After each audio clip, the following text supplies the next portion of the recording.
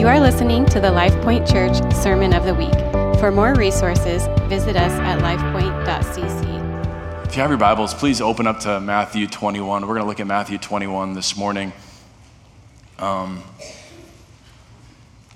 love summers and Ames. I really do.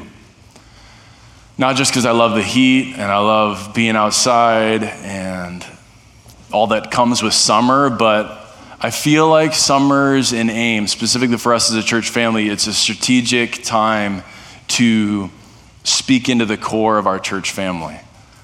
Many of the college students are gone. Any college students that are here, we love you and so thankful for you that you're here. But many college students leave for the summer months, and that leaves us, those that call this church our home and this city our home, year after year after year. And I find that summer is our strategic time for the Lord to recalibrate us, to kind of resettle our foundation in Him. And as I was just praying for the future earlier this spring, this was like April timeframe, the Lord led me to Matthew 25, of which we're not going to be there this morning, so you heard me right. Matthew 21 is where we're going to be. But Matthew 25, there's this story where Jesus likens his return for the church like a wedding party awaiting their bridegroom. And so he says there's this bridal party of 10. 5 of the 10 are foolish and 5 are wise. And what is it that makes, what separates the wise from the foolish in this bridal party that's waiting for their bridegroom to return? Well, it's this sense of prepared expectation versus apathy and laziness and kind of being lulled into this sloppy way of life. The foolish ones within the bridal party, they were kind of taking for granted the fact that the bridegroom would ever come. So there they were kind of dozing in and out of their call to steward the return of the bridegroom. And then there was the 5 wise ones within the bridal party, and they were expectant. They were trimming their wick and preparing the oil so that they had enough to meet the bridegroom when he came with their lamps. And this struck me when I read it, and actually in my own time with the Lord brought me to tears with this sense of urgency for our church. Urgency to be ready for what the Lord wants to do in our midst. It is possible to miss out on what God wants to do. And I just felt like the Lord downloaded in my spirit this kind of blueprint for this summer, of which I lay down at his feet every single day, but a series of messages the Lord has put on my heart for this summer to recast vision for what the house of God is meant to be, what his precious, precious church is meant to be. The church that he that he bought with his own blood, that he redeemed with his precious blood. There was this sense of acceleration in my spirit this April, the sense that the time is of the essence. The time is running short. I'm not predicting things. I'm saying in the spirit, there's this sense of let's not let this pass us by. Let's not be lulled into apathy. Let's go. Let's be prepared. Let's be of that camp. Those 5 that were wise, that were ready for the bridegroom when he came in glory. I want us to look at Matthew 21. It's a really challenging passage. Verse 12. This is after Jesus rode into Jerusalem on a donkey, the triumphal entry of the king, the humble king riding on a donkey. People, the humble in heart, recognized him as different than other sages and healers and rabbis. There was something different about this one. And they obviously wanted a political leader, of which he would not be. But they prophetically were singing rightly that Jesus was the Christ. He was the anointed one. And after that triumphal entry, he enters the temple courts, and he cleans house. And so this morning may feel like a cleaning of house, but I believe it's the Spirit leading us. I pray you receive. We were praying with the elders earlier this morning, just praying that God would give us hearts to receive what his word is saying. This is not me preaching at us or harping us. I believe it's the word of God cutting us open. That's what the word of God does. if we allow his Spirit to do that surgery and operation in our hearts. So could we just pray before we dive into God's word? Could we do that? Because I really feel like we need the Spirit of God this morning. Lord, we need you. We say it. We've exalted you. We've said, Lord, come rest on us. And how silly would it be for us to sing that song, but then to harden our hearts when it comes to the opening of your word. God, would you do surgery in our hearts? We don't want to tamper with things that are sacred and holy in a trivial or light way. God, we don't. And your church is at the tip of the spear in terms of things that you set apart as holy and sacred. And so God, I pray that we would see that fire in your eyes this morning as you look at us and as you look at your church in our generation. Would we see your vision for your bride, for your body? Would we get a glimpse of your heart for your church?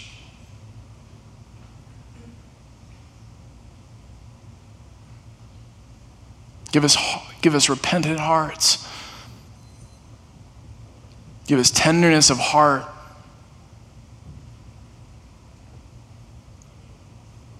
In your precious name, amen. So I want to set the picture right here. Jesus is entering the temple. And just FYI, the temple is the precursor for us. Paul says, don't you know, you all are the temple of God.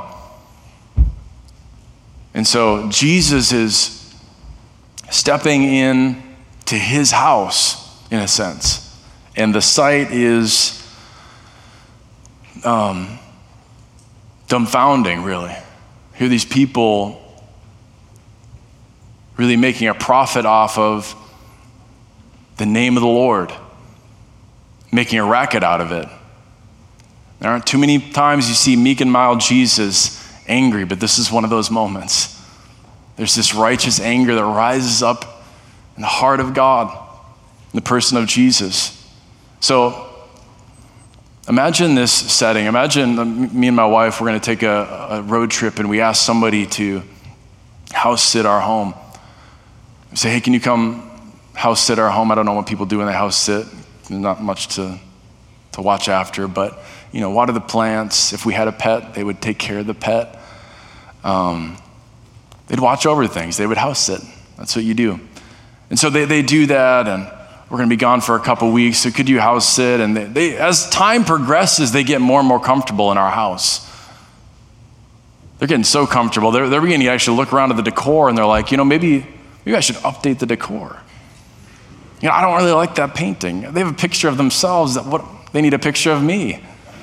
And they start to replace the decor of the house with their own decor, and they begin to get really comfortable. Many of the chores, the duties that were left for them to house sit kind of go to the wayside, and before you know it, the house is kind of unkempt, and there's messes piling up, and before they know it, they get this kind of harebrained idea to change the locks on the doors. They're like, I love this place. This place, it's mine now pretty much. I feel so at home, and they go and they change the locks for the doors, and they are so delusioned in this whole thing that they begin to believe that the house belongs to them. Like somehow the name on the deed has been changed to their name. And so then Tanya and I return, and we come to the door, and the door is locked, and we peer in the windows, and our decor is all changed about by this person. And this is the setting that Jesus walks into. He walks into the return of his house, and it is not the house that he is going to give his blood for, he's going to give his life for. His name is on the deed of the house. But here are these people who they've fallen into this stupor, this delusion that somehow that place belongs to them, and they're just having a heyday out of it. They're making a racket out of it. And Jesus is not going to have it. So I'm not saying that's us, but in so many ways, it is us. We replace the Lord's opinions with our own. We replace the Lord's preferences and the Lord's priorities with our own. We come to consume, we come to attend, rather than minister to the Lord and attend to him, rather than make sure he's present. Let's read this in verse 12. It says, and Jesus entered the temple, and he drove out all who sold and bought in the temple. And he overturned the tables of the money changers and the seats of those who sold pigeons. He said to them, it is written, my house shall be called a house of prayer, but you make it a den of robbers. The blind and the lame came to him in the temple, and he healed them. But when the chief priests and the scribes saw the wonderful things that he did, and the children crying out in the temple, Hosanna to the Son of David, they were indignant. Just reread that sentence. People are being healed, and kids are singing praise to Jesus, and the religious get angry. May it never be said of us that we miss out on recognizing the precious work of Christ. They said to them, do you hear what these ones are saying? And Jesus said to them, yes. Have you never read? Out of the mouth of infants and nursing babies, you have prepared praise. Verse 17, and leaving them, he went out of the city to Bethany, and he lodged there. I simply want to present to you this morning things that the house of the Lord is not, and things that the house of the Lord is. What the house of the Lord is not. There's 4 things I see in this passage. The house of the Lord clearly is not, and may we have this established in our hearts this summer as a church family. The house of the Lord is not something to be sold, something to be peddled desperately that people may come, purchase what we have.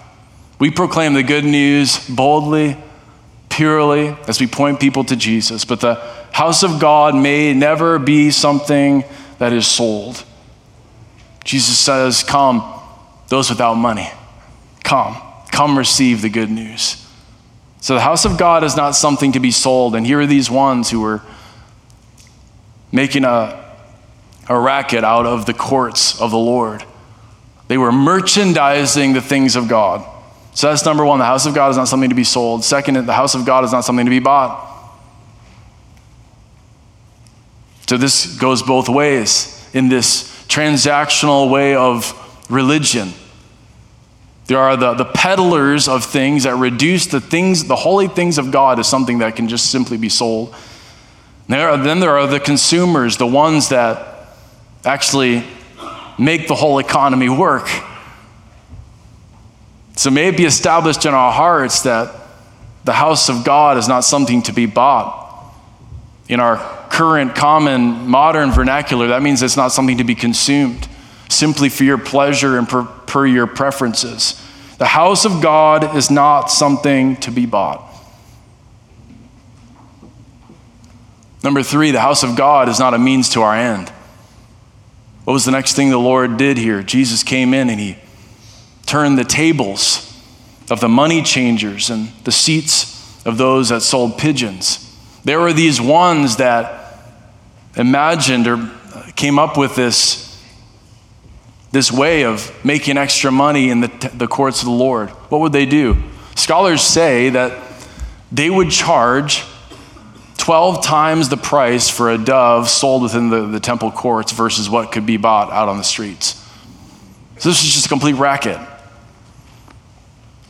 In one sense, you'd think that they were doing a service because they're providing sacrifices for worshipers to bring to the Lord in the courts. But what really often was happening was people would bring their sacrifices to the courts of the Lord. They would say, oh, those are no good. You have to buy the more expensive ones here, the ones 12 times the price. And then you can go and your sacrifices will be acceptable to the Lord. It was a complete racket. And oftentimes, the prophets would be going to the family of the high priest. And so it was a complete abomination to the Lord. And Jesus was going to make clear his opinion about these things. And he turned the tables of the money changers. And so often we reduce church and the house of God down to a means to our end, either soothe our conscience or to get a social fix. And Jesus says it will not be. The house of God is not a means to our end. What's the fourth one? The fourth one, he describes them as a den of robbers. He compares them to a den of robbers. So the fourth is the house of God is not a place for darkness.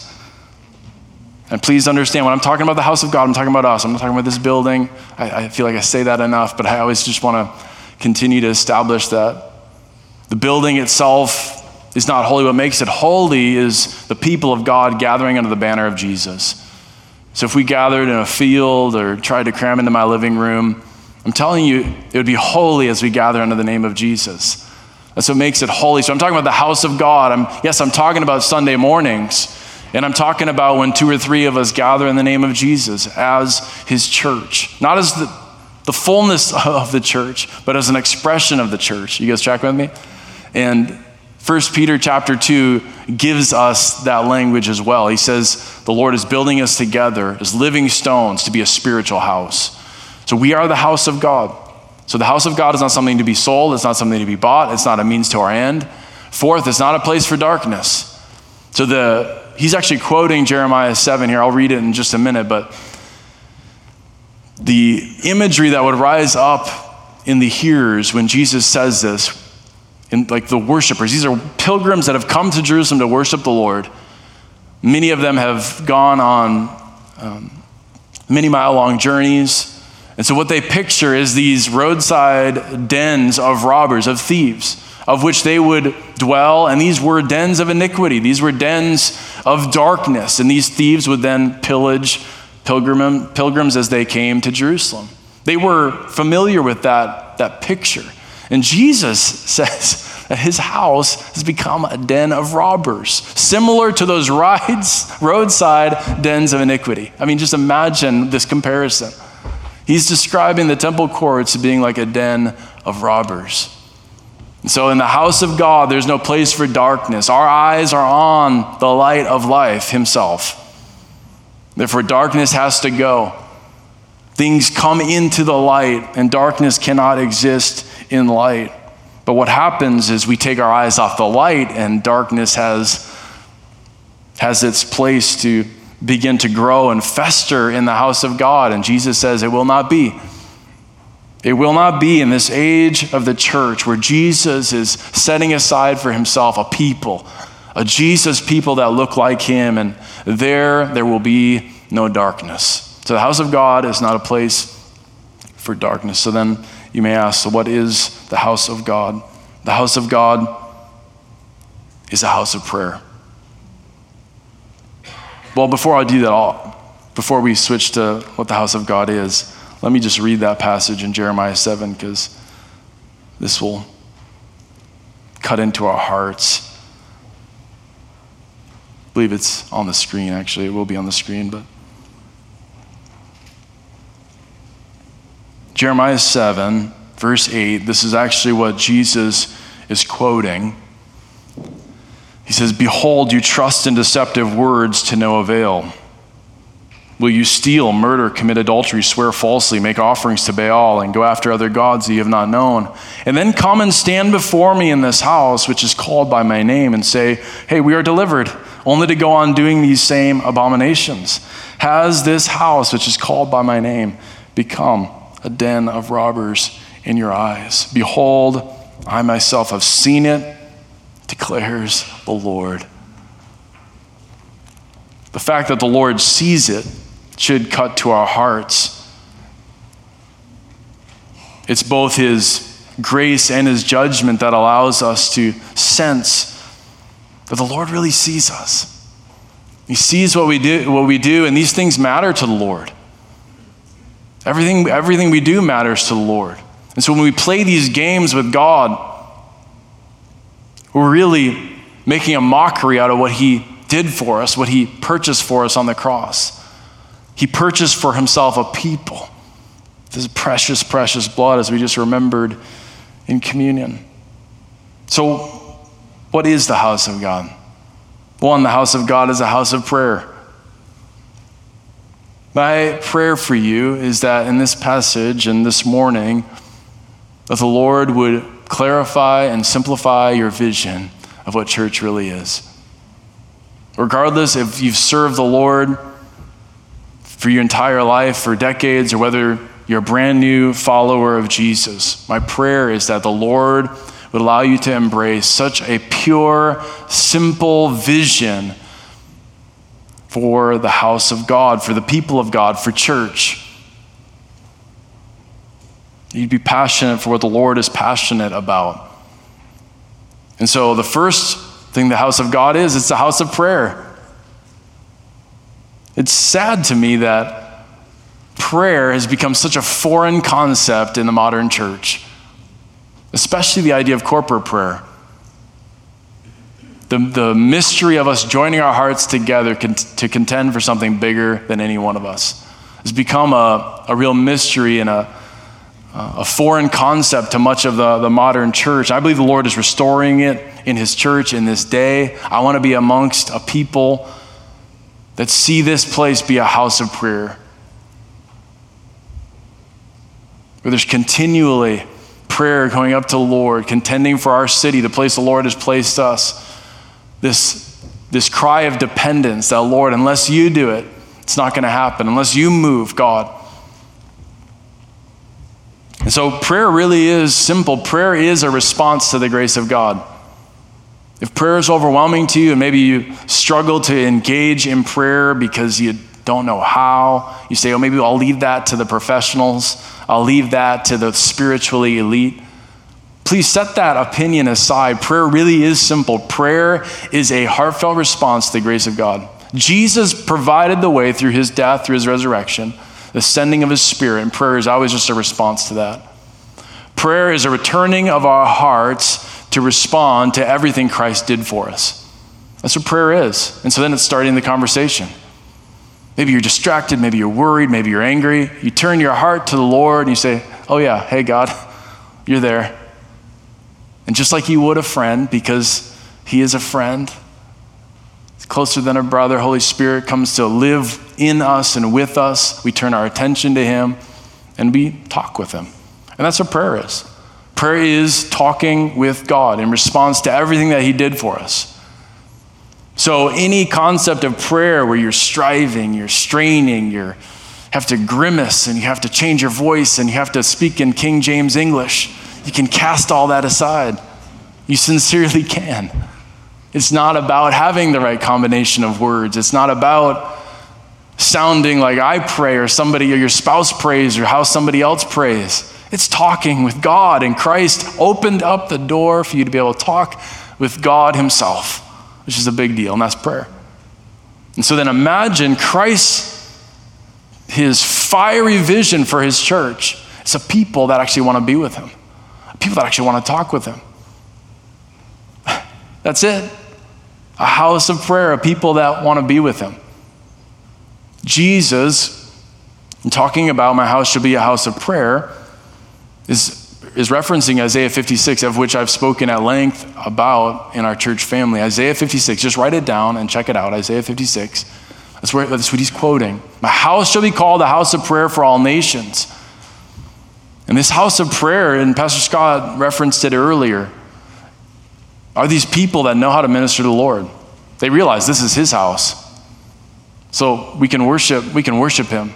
We can sing these songs directly to him. That's why I could literally sing that song, Worthy is Your Name. I could sing that for hours. So this house of prayer are these people that know how to minister to the Lord. They know they are adopted into his family. They are so satisfied in the name of Jesus. They're at rest in his presence. Those four ideas are all in Isaiah 56. So if you want to learn about being a house of prayer, I encourage you throughout your days, just begin to minister to the Lord. Sing that song to him. Worthy is your name, Jesus. You deserve the praise. Do it in your coming and your going. Do it Monday morning. I dare you. I dare you. Sing that on your commute. Doesn't matter how you sound. Just sing that song to the Lord. Sing, I exalt thee. I exalt you. Thee is King James English, so change it to you. Just sing to the Lord. I exalt you. Changes everything. Everything that weighed you down, everything that was making you anxious, everything that was busying your mind comes to a screeching halt in the presence of King Jesus. Because you realize he's exalted there. Oh yeah, he's worthy. He's worthy of my praise. Doesn't matter what my bank account is. It doesn't matter if my boss is mad at me. He's worthy. He's worthy of this song in this moment. And I could go on and on and on and on about what it means to be a house of prayer. This is such a core part of this simple church that the Lord is restoring in this hour. My house shall be a house of prayer. Second, the house of God is. I hope you're writing these down. The house of God is a house of prayer. 2 is the house of God is a house of healing. The house of God is a house of healing. Look what happens naturally as Jesus steps into his own house. The lame come and they're healed. The chronically sick come and they're healed. The religious elite are angry about this, still don't know exactly why. But they're angry about it. And sadly, this has become a rarity in the modern church. This becomes an anomaly in the modern church. This should be the norm. This has been a prayer written on the wall in my office ever since we moved to Ames 12 years ago. That divine healing would be normal in the house of God. Because that's what it was when Jesus walked into the room. The presence of God was there to heal. And so if Jesus has his way and Jesus has his people, I'm telling you, healing will be there. It's not something that can be conjured up or manufactured. He'll bring an end to it real quick if people try to conjure it up for their own gain, just like he does here. But I'm saying in purity and simplicity and humility, when we look at the Lord and depend on him and we realize this is his house, healing will come. And we heard it last week when we were baptizing people in water, hearing the testimonies of people being healed in this house in the presence of God. Currently, I'm taking a crew through core class as well, and that class always stirs my heart up afresh for all the testimonies that we have right here in our church family of healing coming to lives, coming to bodies, coming to individuals, simply because Jesus walked into the room. So the house of God is a house of healing. Third, the house of God is a house where Christ is exalted. It sounds kind of obvious, but you'd be surprised how many church services you can sit through where Christ is hardly ever mentioned. How many churches are filled with busyness and programs and personalities that actually detract from the exalted Christ himself. And so the song here in the voices of these kids, from the mouths of these babes, was Hosanna to the Son of David. They were singing, this is the hope of Israel. This man, he is the hope that we've been waiting for. He is the one who, we think of David as the king of the golden age of Israel. This is the one in that line. This is Jesus. Save us now, Hosanna. Save us now, Son of David. And they're crying out and they're singing that song. So the house of God is very simply a place where Christ is exalted. If nothing else is remembered, people remember that Christ is exalted in that place. Amongst those people look like Jesus. They're always talking about Jesus. He is exalted in their midst. They always defer to Jesus. They're always pointing people to Jesus. They're always singing about Jesus.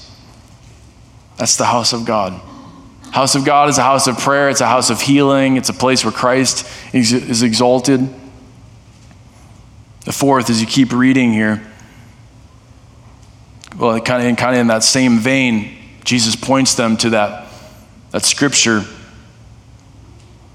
from the Psalms, that out of the mouths of infants and nursing babies, you have prepared praise. So the house of God is a place. This is the fourth truth, principle, reality about the house of God. The fourth is this: the house of God is a place where the simple and childlike will thrive. The The simple and the childlike will thrive. You can know that we are veering into a ditch if the little ones are not coming to the Lord. If the simple in heart are not being drawn to Christ, then I can tell you, I don't even need a prophetic gift for it. I'm just telling you we're veering towards a ditch. If we're not hearing the sounds of the little ones coming to Jesus, both young in age and simple in heart,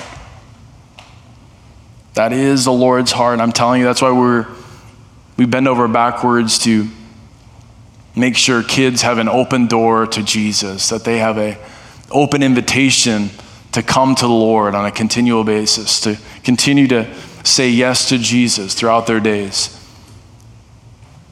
I just have sensed in my heart this passage in Matthew 18, rising up more and more and more to the point that I feel like in the days to come, we're going to invest hundreds of thousands of dollars into giving our kids and youth the best experience possible to encounter the Lord, to receive the fullness of the gospel. But Matthew 18, Jesus himself, so letters of red, says that if you receive one of these little ones, you welcome he himself, you welcome him.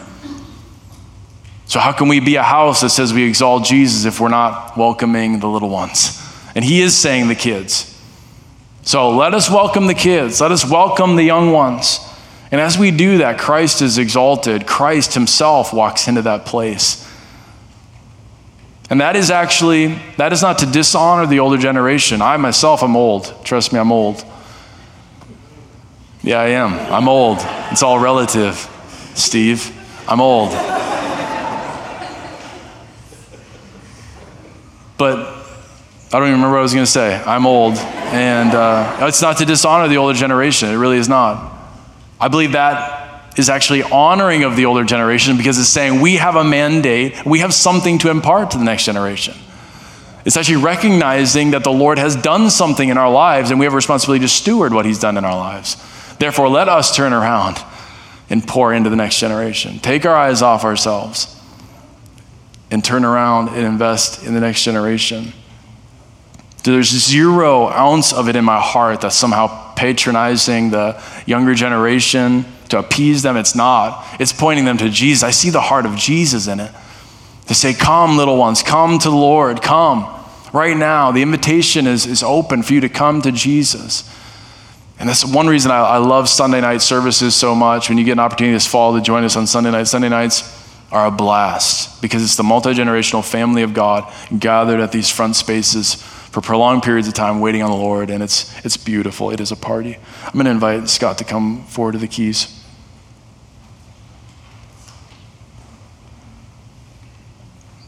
So the house of God is a house of prayer. It's a house of healing. It's a house where Christ himself is exalted, and it's a place where the simple and the childlike thrive. I pray this summer that we'll receive that vision, that will respond to the Lord. This has been the LifePoint Church Sermon of the Week. For more resources, visit us at lifepoint.cc.